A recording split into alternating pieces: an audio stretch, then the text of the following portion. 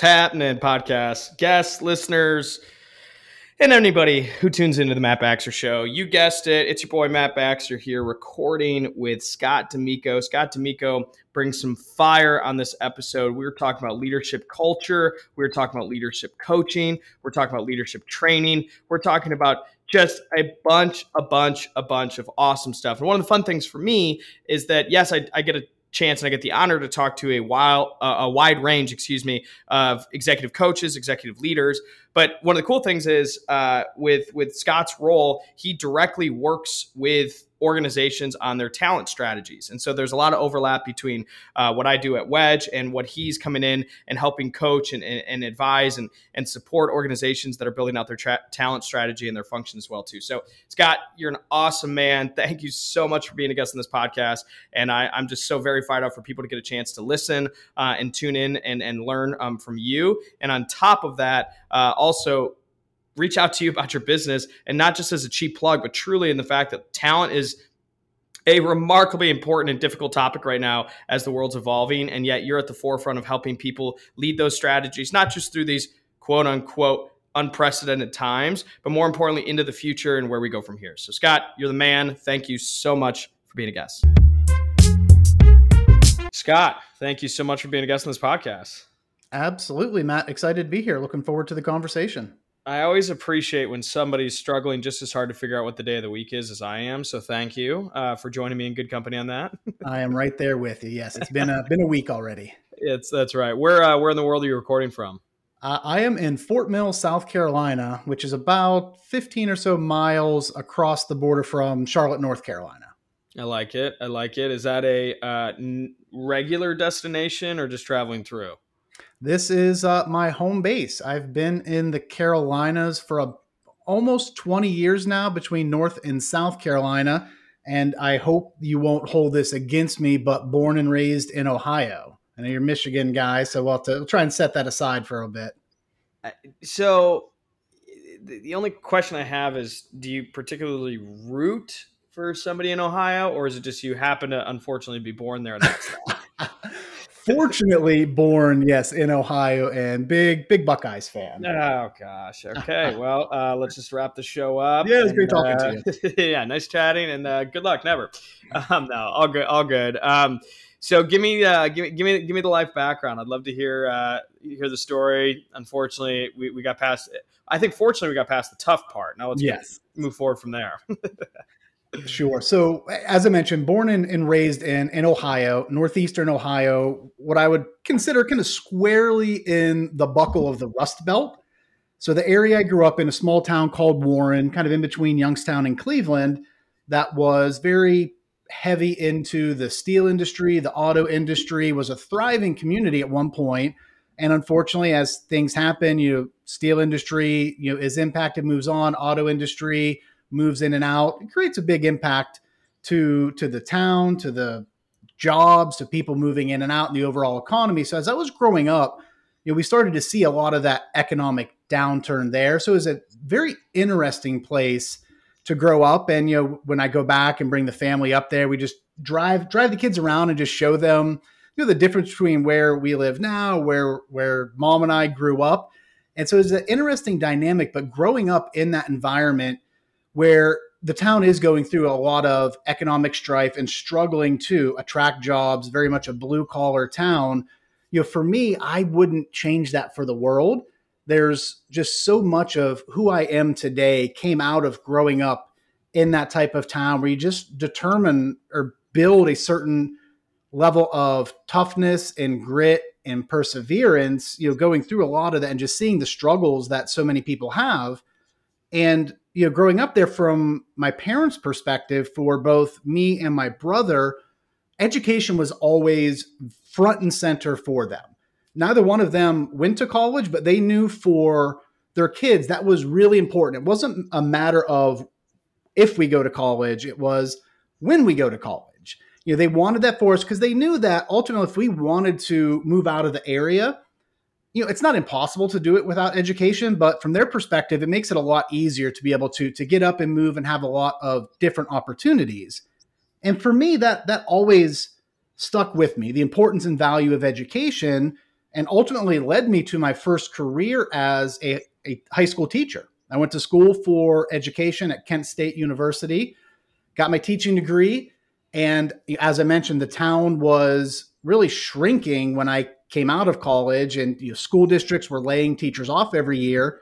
So I found myself coming out of school with this degree, wanting to get in and teach. And I remember, and this will date me a little bit, but literally sending out over 100 cover letters and resumes in the mail, folding them up, putting them in the envelopes, addressing them to superintendents and principals, stamping them, bring them to the post office, and not getting any responses. And teaching real quick on that. You might not know this, but the business that my day job, I own a video interviewing platform. And so we work with, this is not necessarily supposed to make you feel better, but we work with obviously a bunch of companies hiring, and it's like a 40% ghosting rate right now, meaning that it's like 40% of candidates don't show up. It's even more absurd for companies that don't respond back. So although the effort is a lot different when you actually had to physically go mail something to the instant apply on Indeed today, just as many companies aren't responding. So not that that's the most uplifting piece, but I can understand the context for sure. Yes, definitely makes me feel a little bit better about that. I don't know. Don't take that as encouragement. So, so I ended up teaching my first year out of college at an alternative school. So this was where all the kids who had been kicked out of the traditional schools for a number of reasons, they were awaiting trial, coming out of juvenile detention, transitioning back into regular school, lots of kids with ankle bracelets. So I spent my first year doing that because that was the job I was able to get in the area, and realized, one, I can't do this for 30 years. But then two, I realized what a great learning experience it was. I think I learned more in that first year around teaching and motivation and classroom management than I did in the rest of my teaching career combined. But as I was going through this, my wife, who was girlfriend or fiance at the time, we've been together since we were kids, she said, hey, I met with Charlotte Mecklenburg Schools, and they said if we come to their job fair down in North Carolina, they can almost guarantee us a job on the spot. And once again, going through that experience I just went through with sending out all the resumes and cover letters and not getting anything, I was quite skeptical. But we made the trek down, went to a job fair, and I remember she was an elementary school teacher. I was high school. We split up at the fair at the beginning of the day, did not see each other until almost like late in the afternoon, and we both had signed contracts in hand with signing bonuses because the economy and the city was growing so rapidly. They just needed lots of teachers. And we wound up in schools literally 5 minutes away from each other, which in a big city, we could have been an hour apart. So we had that. And then what a remarkable transition. That's awesome. Absolutely. And I remember making the phone call home and saying, hey, we got jobs. We're moving to Charlotte.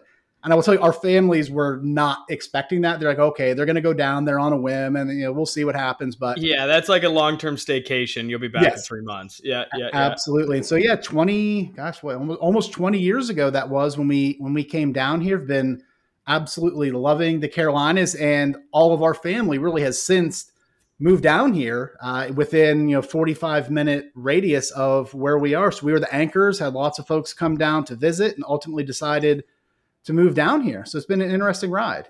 I love it. One of the things I wanted to double click on was your comment around the kind of blue collar upbringing and made it who you are today. So I want to give the caveat. I came from a very nice public schools, very nice, neighborhood, parents, upper middle class backgrounds themselves. So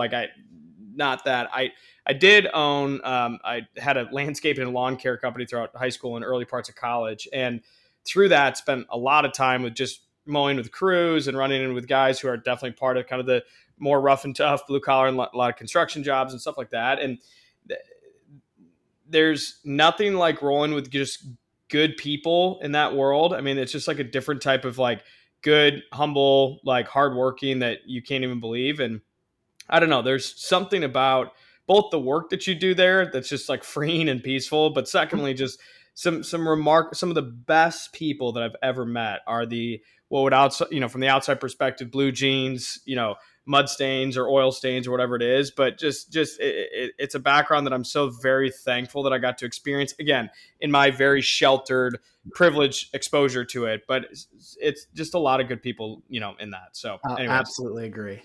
so you transitioned. Obviously, you've been in Carolinas for some time.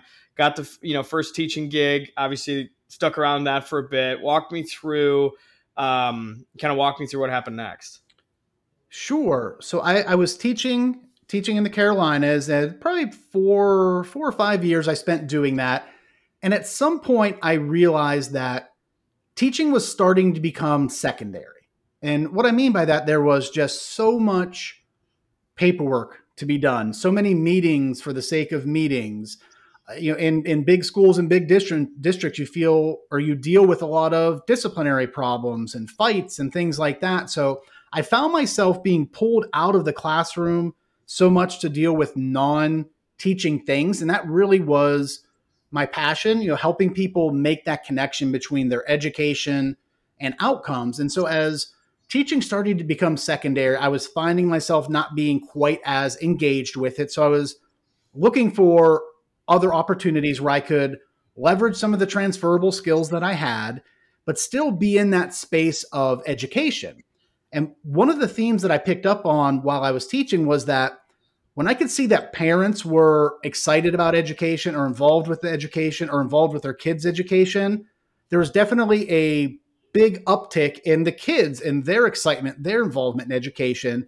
And that's what ultimately led me to leave classroom teaching and move more so into the adult education, corporate education space, where I spent the lion's share of my career really working on programs that were designed for adults that are working, have families, have busy schedules, but still trying to fit education into their lives to help better their career, better their place in life, better their family situation, all those things. And I was able to find that and work a lot with corporations that were trying to figure out, how do we take these employees that we have? We need to upskill them. We want to invest in them. We want them to stay with us. How do they use their tuition assistance programs, or how do they invest in continuing education or training for their employees to retain and then also to attract top talent?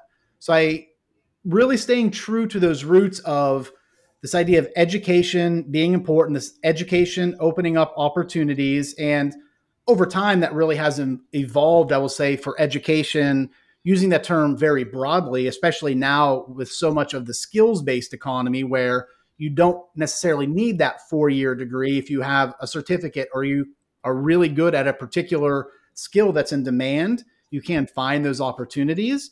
But so I spent a decade there, and for me, hitting that 10-year mark was a pretty big milestone to be at the same place for a decade. And we had lots of twists and turns along the way, and was very fortunate to grow from an individual contributor up to a senior sales leader when I left.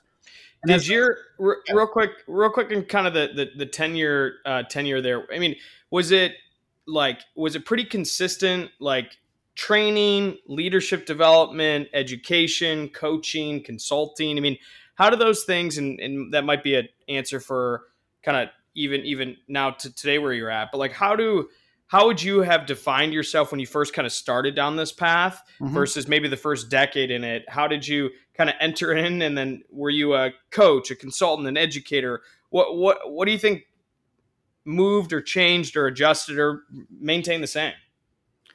So I think I would say the thing that maintained the same was the focus on our partners and understanding how can they leverage the educational options available to invest in their employees. That was kind of the red thread all the way across that entire span, whether it was when I started off as an individual contributor, going out and meeting with human resources and learning leaders to understand what they're doing, what are some of the skills gaps they're facing, what are they seeing with employee engagement and retention, then what solutions do we have for them, all the way towards the end at that senior sales leader level, focusing similarly with the education programs. But by that point, we had diversified the approach a little bit with more professional development offerings, true what I would call corporate training types of solutions. But once again, really focus on how do you upskill the employees and how do you invest in them to both attract and retain them. Would working in an entity like that, or at least just the industry like that, is a lot of the work sort of project by project, meaning somebody comes to you and they say, I have this initiative and we want help rolling out? Or would it more be like, look, we're screwed, we can't find talent, we need help, come alongside? And how does sort of like, and again, not asking dollar amounts or anything like that, but more just like engagements with that, typically what would be like the type of person to come to you, and how would that kind of operate? Yeah, there was a number of different approaches, and it varied a little bit by industry as well. So, for example, in the healthcare space, there was a big push for hospitals to get magnet status, which was very prestigious things for the large hospital systems. And a big part of that was to have a certain percentage of their nurses have a Bachelor of Science in Nursing degree.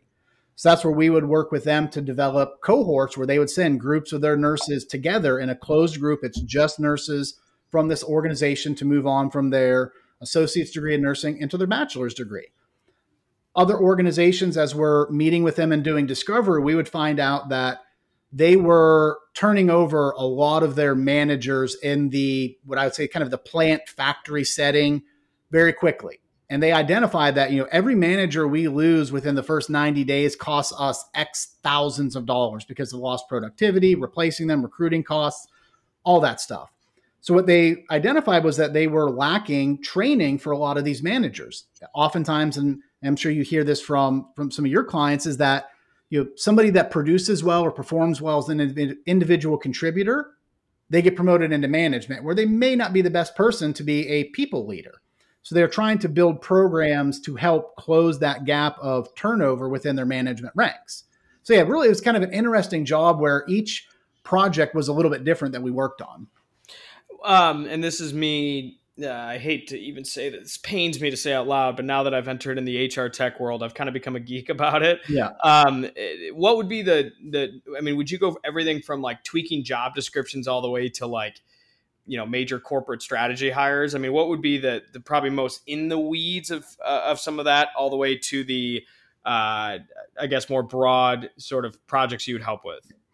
The majority of what we did, I would say, was more just on the broader developing a training program for specific employees to develop gaps. We did dip into a couple of projects where we got into the nuances of developing competency models and aligning curriculum and content back to those very specific models. I would say those ones were the exception rather than the norms. Yeah, makes sense. How much, I don't mean this to be a negative question, I just see some of the other side of it, how much you'd put together a great plan and then you would get employee pushback or hesitation?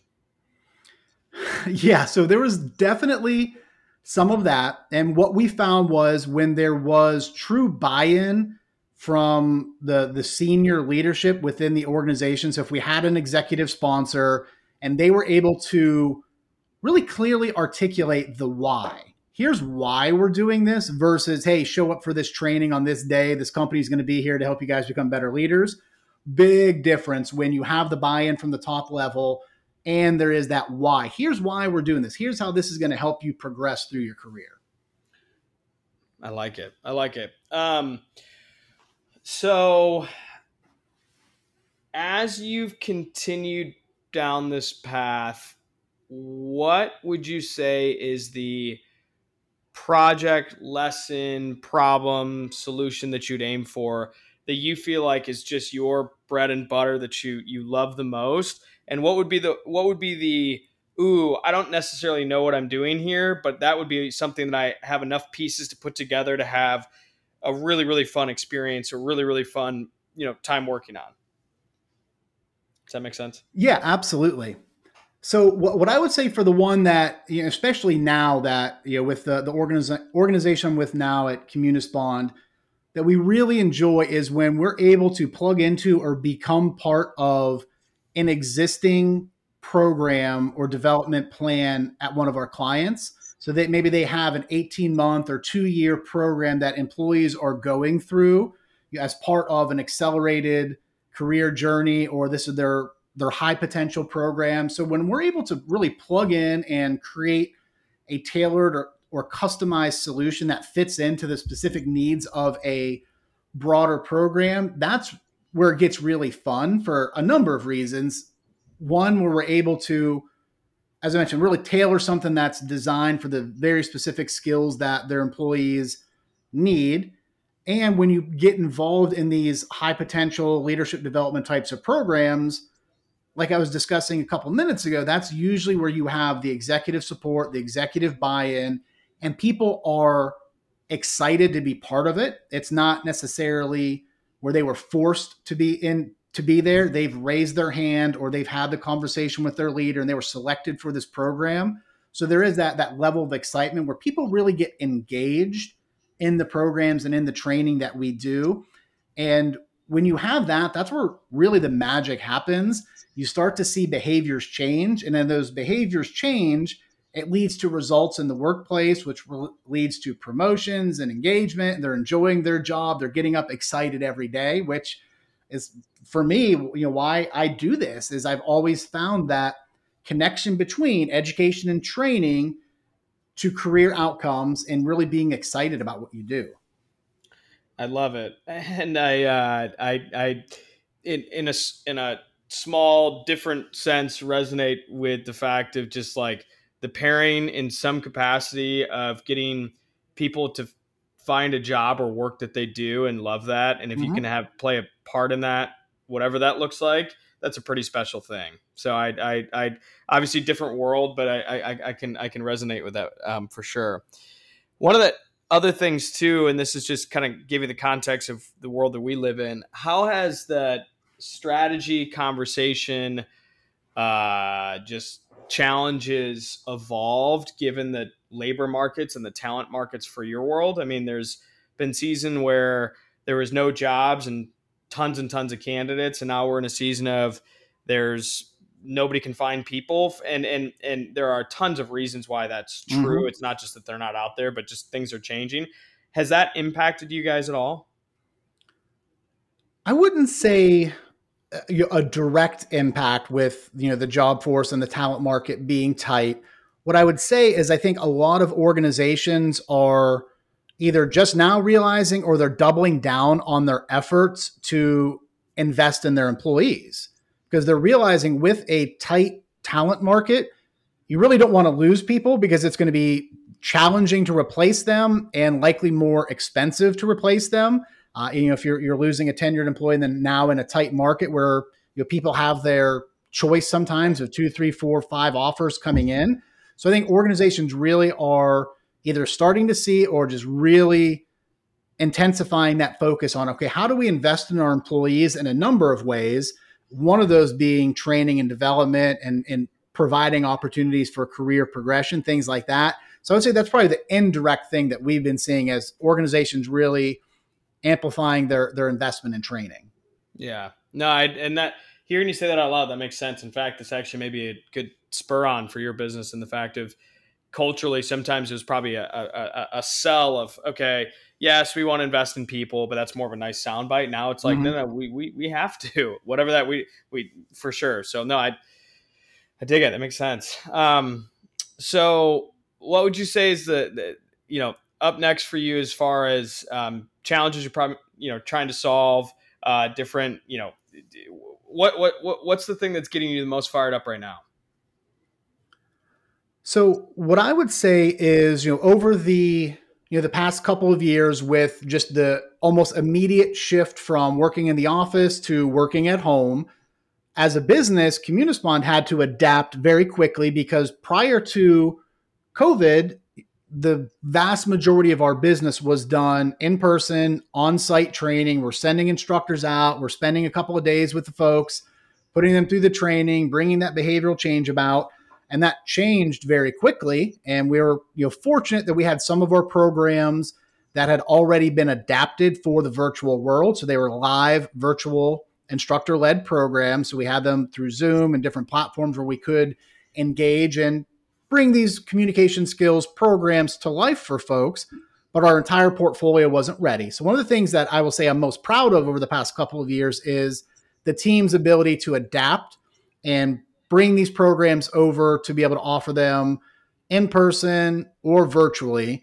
And for me, as I think just about the next several years, when broadly, when it comes to training, is this idea of the blended workplace where we're going to have some people at the office, some people at home. They're moving back and forth. I might be Monday, Wednesday, Friday here, Tuesday, Thursday, I'm at home. So for us, just trying to figure out working with clients in a blended environment. And I just think in general, the technology, the learning technology that's out there and the HR tech that's out there is advancing. So starting to explore, what do some of those tools look like to help augment what we do to make it even better?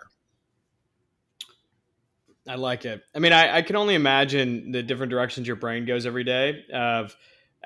Broad stroke problems that you can solve and work on, all the way down to like micro training programs or micro initiatives that you can help organizations with. You got to have a lot of fun with this.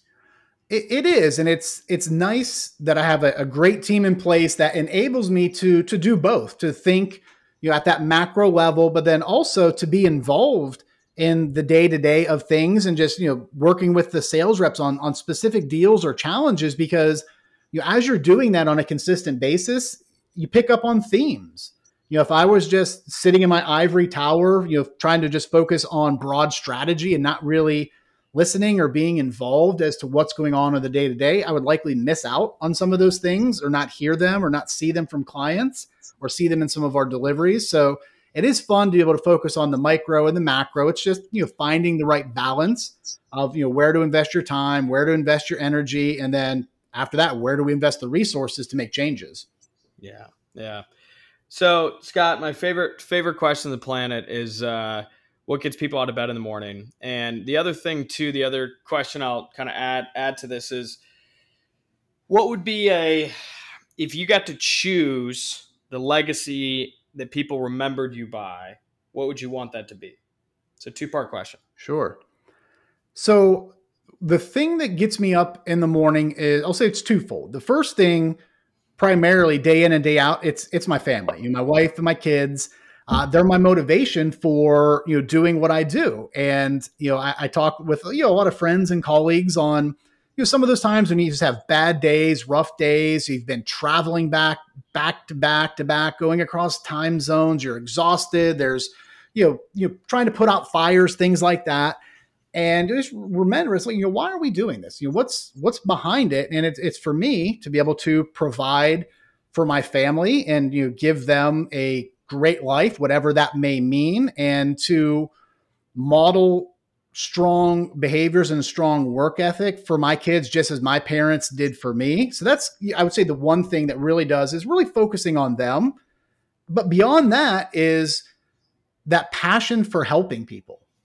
I just, from my nature, going back to being a classroom teacher and then spending career in education, training types of roles, but then also in people leadership roles. I knew that when I first started working in what I would call kind of a quote corporate job outside of when I was a classroom teacher, when I moved beyond that, I was very eager to get into a people leadership role because that's where my true heart lies, is helping people improve, helping them be the best version of themselves that they can be, and just identifying that for everybody, what they need from me is a little bit different. If I were to take a vanilla approach and just use the same style with everyone on my team or my organization, it wouldn't work. So it's just that motivation for me of just helping people, helping them be successful, hit whatever goals that they have for themselves, to continue to improve. And, if I think about legacy, is I think around that, this idea that I'm somebody that really would put other folks ahead of myself and use all of the strength and tools and resources that I have at my disposal to help them be successful. And once again, success means something different to every single person you ask. For me, my job is to understand what that is for each individual and then learn how I can help them get there. And then ultimately, that's my success when I can see that happen. I love it. I love it. Well, from my perspective, this has been a successful podcast, to play on words from that. But for people that want to follow along, Scott, with the business, what you got going on, reach out to you. You've got a podcast as well. What's the best way for them to get in touch, reach out, communicate, follow along, everything?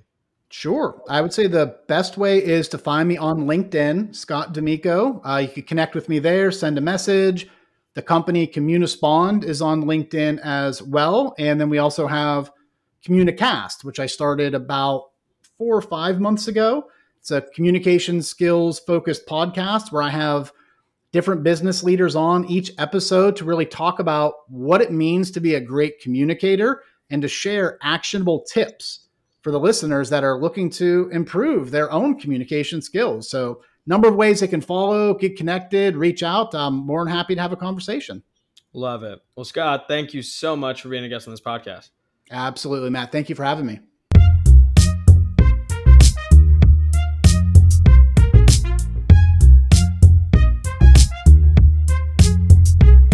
You just listened to an amazing episode on the Matt Baxter Show. It had nothing to do with me. It has everything to do with the guests that I have and the stories that we get to tell and the smack talking we get to have. So if you enjoyed this episode or any of the other episodes that you've listened to, feel free to subscribe on Apple Music, Spotify, or anywhere else you get your podcast. Check us out at themattbaxtershow.com. You can also follow me on Instagram at Matt C. Baxter, Twitter, or Facebook as well, too. I'd love to hear from you, whether it's through an email on the website or whether it's through any of the social platforms. I do my best to get back to people as soon as I can. But thank you again for listening. I hope you enjoy. Feel free to send feedback in any way. And don't be afraid to share the Matt Baxter Show. We're very excited to have you as a listener and hope you continue to listen as well. Thanks a ton. Bye-bye.